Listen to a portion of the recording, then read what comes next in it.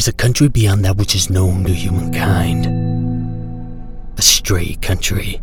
A country that exists west of October, whose borders are somewhere between midnight train whistles and the distant howl of a dog. A country that lies somewhere in the stitched and jittering static between radio stations. A country that drifts through America like a traveling salesman, but every now and then stops to nest on a small town, a small church, a single street, and maybe, just maybe, some kind of delayed radio broadcast you've stuffed in your ears.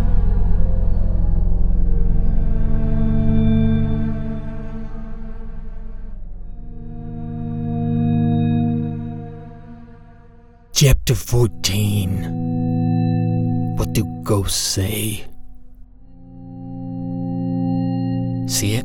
Jack asked. Billy's eyes were on Eddie Schneider's house.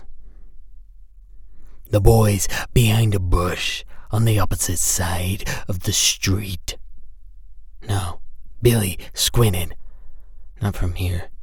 Licked his lips. We'll have to get inside. Great. Jack, we have to know. Yeah, I know, it's just... Look, lifting nudie mags from old man Copley's mailbox is one thing. Breaking and entering is another. It's not breaking and entering? Yeah, sure, if his window's unlocked, what are you going to tell the cops? We were just pushing open and entering. Something like that? They'll call it trespassing at least, larceny at the middle, and accessory to murder or a big fat helping of crime scene disturbance at worst. Calm down. Don't tell me to calm down. I am calm. Jack breathed the great drifts of almost noon suburban silence. The boys looked at the house. It looked very, very quiet. Almost like someone had died there last night. Then they remembered. Someone had. Jack, you just said it. Said what? You think Eddie was murdered? I didn't say that. You called it a murder scene. I said the cops might think it was a murder scene. But why would the cops think it was a murder scene unless it was a murder scene? Sure, cops can't see ghosts, can't slap handcuffs on bedsheet wrists or lock Fogg up in a jail. But they can find the dead bodies of anyone killed by a ghost. And what if they find us standing there? Friends of Eddie's, we say. But we never met them, parents say. Friends from school, we say. But all the kids at school say we never saw them together unless you count Eddie slamming Jack's locker shut right after he opened it, and Eddie stealing Jack's deodorant from gym class. And sure, I sold him stuff, but all my business is done in secret, so no one really knows I knew him, except the tree, and trees don't get called to the witness stand. The boys looked at the house. It was very, very quiet. Did you find his room?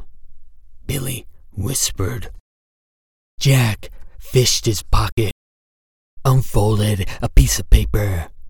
I had to call in some favors, but I got Wally Buckwalter to get Johnny Mumford to draw the house for me. Do you know how bad this looks? Eddie dies, and the next day I'm asking Wally to ask someone else to draw me a picture that shows where Eddie's bedroom window is. He told Wally to keep his trap shut, right? Ah, stupid Billy. But Wally, he didn't say anything to Johnny, but what if he slips up? He paid him, like we talked about, right? Told him I'd give him a free 3-month sub to the Players Boys Club, and he'll be quiet. As long as he keeps getting pictures, sure. What if old man Copley wises up? What if he puts a lock on the mailbox? Calm down. I told you, I am calm. It's not the only place to get nudie mags, okay? Billy breathed out. Oh yeah, where else? You got a stash? No. Jordan Barnes' brother has some under his bed. You seen him? I've seen them. Jack looked relieved and unrelieved at the same time. Like a kid at a urinal who realizes he needs a stall. We could knock on the door, Jack said. Say he has my science book. Got a test on Monday I need to study for. We went over that. No guarantee we'll get in the room. They might leave us on the doorstep while they look. Say they did take us to his room. It'd be with parents watching us comb over the place. Jack nodded. Yeah, I guess you're right. You ready? Billy asked. No, Jack said, but it didn't matter because they were off. Boys know how to run a neighborhood like mice the Kessel kitchen. The space between houses, grass-laid alleys, the top of fences, the corner of backyards, the space between, behind, and inside bushes. This was all territory forgotten about by homeowners. Table scraps from the feast of home ownership, and boys like mice know where to live large, where Fat City is. Yes, whole mice colonies depend on the table scrap cast-offs from kings and statesmen who have so much food they'll never notice the crumbs go. And boys have lost whole summers in the space between houses, dancing on the cement that binds the houses together. For Billy, it was something well practiced in younger youth, called by him dangerous deeds. That was the term when Billy and his best friend Scott would navigate the space for hours at a time, making a whole day out of side yards and fences, the no-man's land of suburbia, the space between homeowners. The tiny little shreds of communism slapped between neighboring brick houses like mortar. The 2 inches owned by both people. So when the fence came down, both neighbors did the work. When a fence went up, both neighbors paid the bill. Half and half. Just the way it was done in Moscow. But here in America, no. Not here. It couldn't be admitted to. It mustn't. It was the land of capital freedom. No one knew, and if they knew, no one wanted to admit that Eisenhower's suburban expansion was seamed together with Marxist mortar. Something to bond the building blocks of neighborhoods. But this was all a very long way of saying the boys knew the space between houses better than the streets and sidewalks in front of their houses. Yes, Jack and Billy were across the street, across the side yard, like East Germans trying to make it to West Berlin. Which is an even longer way of saying the boys made it to Eddie's bedroom window without being seen. Jack licked his lips, double-checked the sketch Johnny had done for Wally had done for Jack. This should be it. The boys looked at the window. The blinds were shut. Sure wish those blinds were open, Jack said. Yeah, Billy agreed. The neighborhood was dead quiet. The season was dead quiet. What if they're in there right now and we start messing with the window? Jack asked. Billy dropped himself into the basement window well. Careful, Jack whispered. I am. Billy put his ear to the window, listened to it like kids 2 generations past listened to train tracks. Hear anything? Shh! Billy listened. He heard nothing. He listened more. He heard nothing more. He tried the window. It slid open, easy as a coffin, because all coffins open easy, like Grandpa had always said. Everyone's dying to get into one. Two boys looked at each other. One boy stuck a finger into a blind, bent it down, peered into the room of a dead boy. The finger came out, the blind snapped back into place. "It's clear," Billy said, and suddenly they were inside. Standing dead Eddie's room reminded Billy of standing Grandpa's room the day after his heart stopped. But different. Standing in a dead kid's room with everything left undone. More undone than even an old man's dead space, which is pretty damn undone even at 82. What a snort of battery shock to walk in Grandpa's room the day after the heart attack and see the pills out for Wednesday not taken. The slacks left out from Tuesday not hung up. The bed never unmade. The reminder card of the doctor's appointment Grandpa would never keep. The cufflinks from Sunday left on the dresser, pretending they were going to be worn again. Yes, standing in the room of a dead yesterday Grandpa was really just riding a lunatic carousel. The mind spins off on a journey of years, through film strips and slideshows and photo prints and all the memento memories in the addict mind. Summer barbecues and swims and restaurants on the west side of town and mall trips and rides in the new car. But if standing at dead Grandpa's room feels like watching an unfinished movie, then what of a boy's?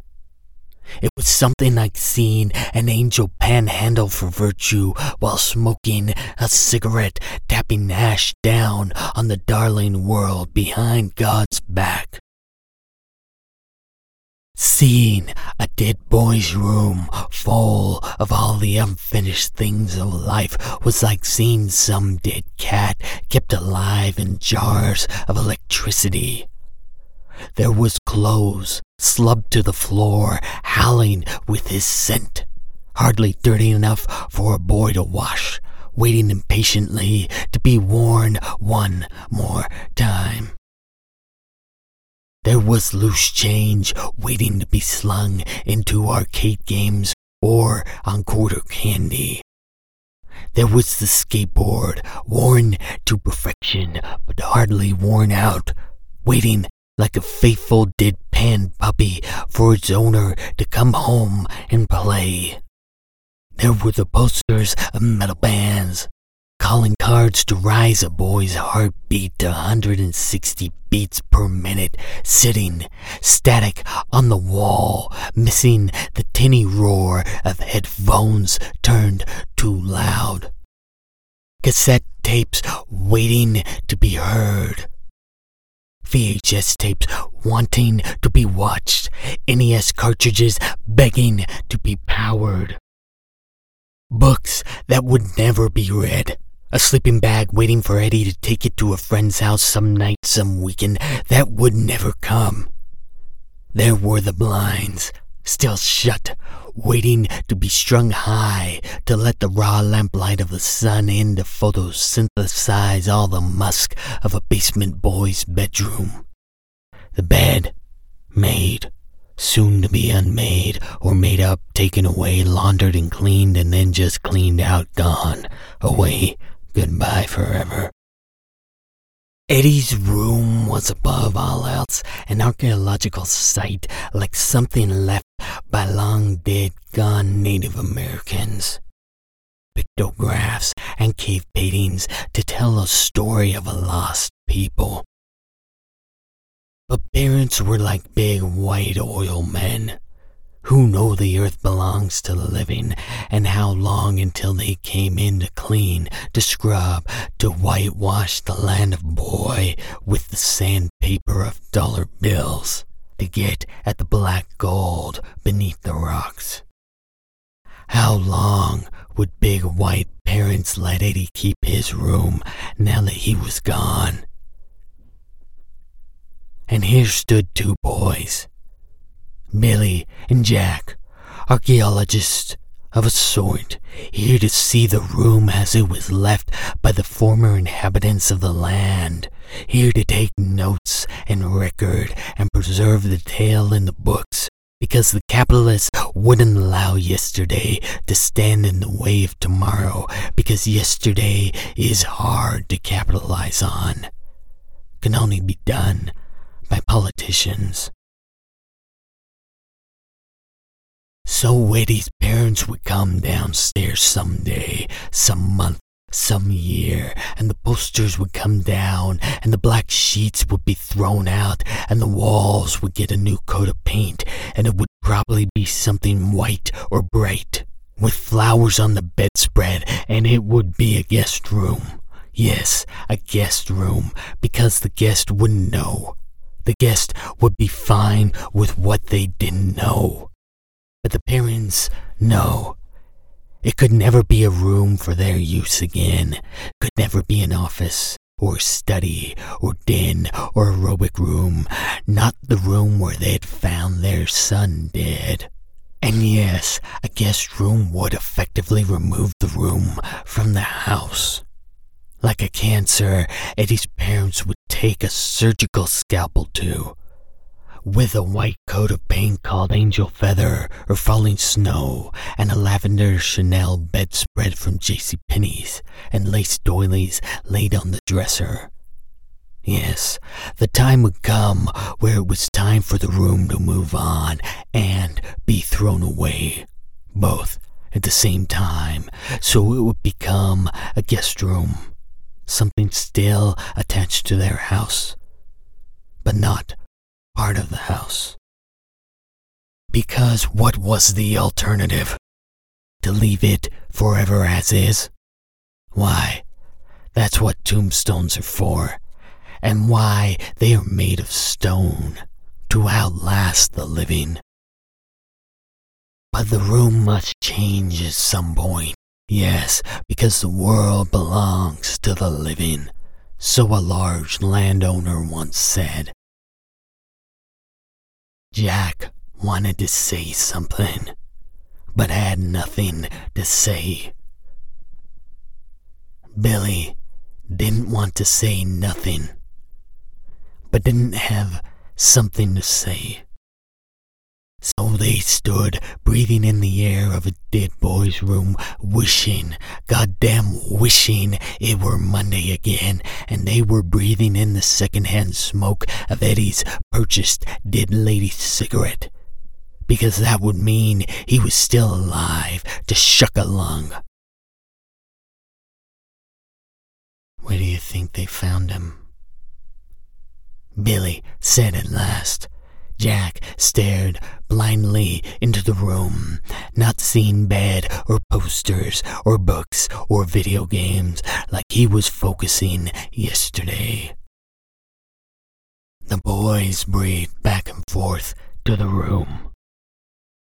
There, Jack pointed to the corner, below a Guns N' Roses poster, between a desk and a guitar. Why there? Jack peered, a shake in his head which said, I don't know. Billy looked to the bed. He had hoped it had been the bed. When a man dies in bed, it's not that bad. Not as bad. The bed is the only good place to die, if you gotta die, and everyone does, because dying's just a part of living. The bed is the best place to go. Under the carnival sleep is the place to die. Tucked into the blanket fare is the way to drown, but the bed was made, undisturbed.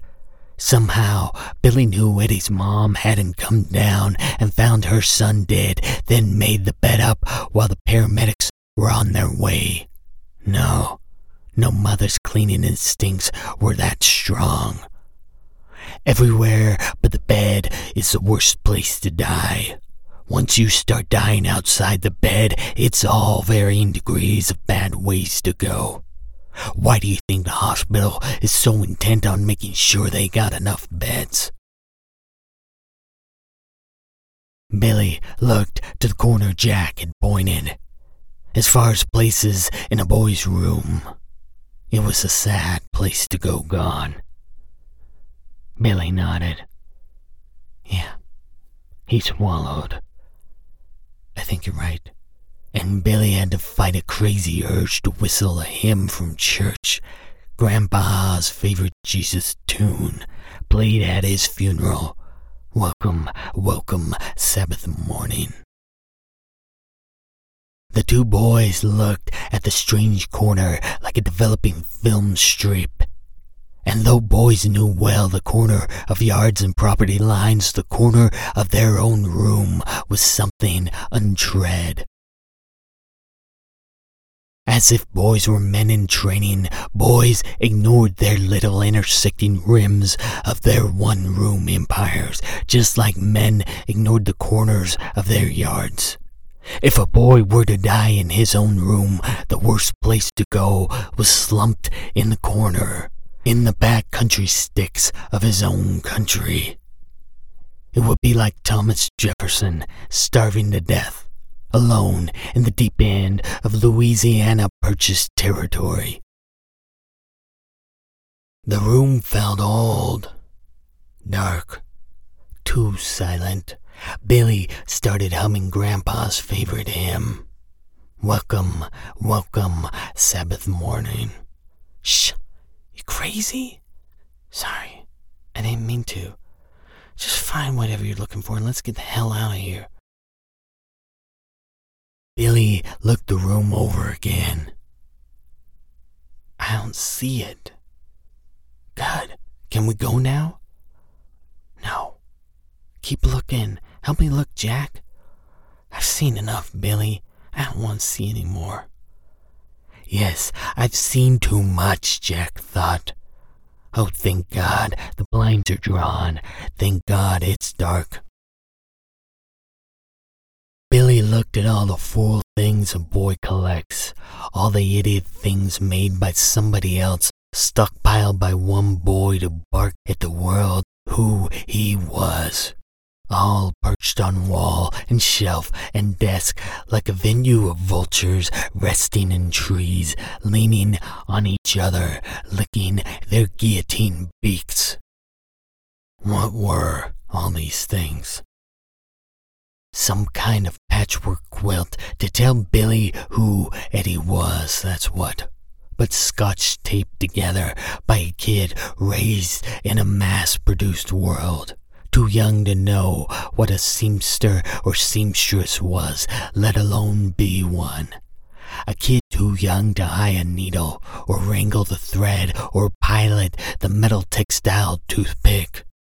A kid too young to make something on his own, in a world too plastic to call his own, so left to try to piecemeal his identity through the shitstorm of crude pop culture curios. The room was an idiot lullaby for the eyes, a spoon-fed overdose of whatnots. Some kind of brand new world. Look in the room, it was hard to see Eddie anywhere. 1 million other anti-establishment teenagers could have fit. It was like Billy and Jack were looking at a composite sketch drawn of someone else, Xeroxed for Eddie. None of the cassette tapes or band posters or jean jacket patches or black light bulbs told them anything about Eddie. No, it felt like looking at a type of chain restaurant kid, something found near the highways, shopping malls, and tourist areas of everywhere. Billy imagined Jenny Hale's room, with posters of London, Paris, Milan, because he had overheard her once passing her table at lunch talking about the places she wanted to visit. London, Paris, Milan, but had she ever heard of Amalfi, or a Trani, or any other town on the Amalfi Coast, for that matter? the Loire Valley, Mont Saint Michel, Jack London Lake, Baptism River Falls, or any of the old Rust Belt towns of upstate New York, the mining towns of West Virginia, the dried-up traffic towns of Old Man River, the logging ghost towns of the Pacific Northwest. These were places people actually passed through. Paris, London, Milan were places everyone wanted to go. And everyone wasn't a person. "I can't see Eddie," Billy whispered. "What do you mean, you can't see Eddie?" "I mean, who he was."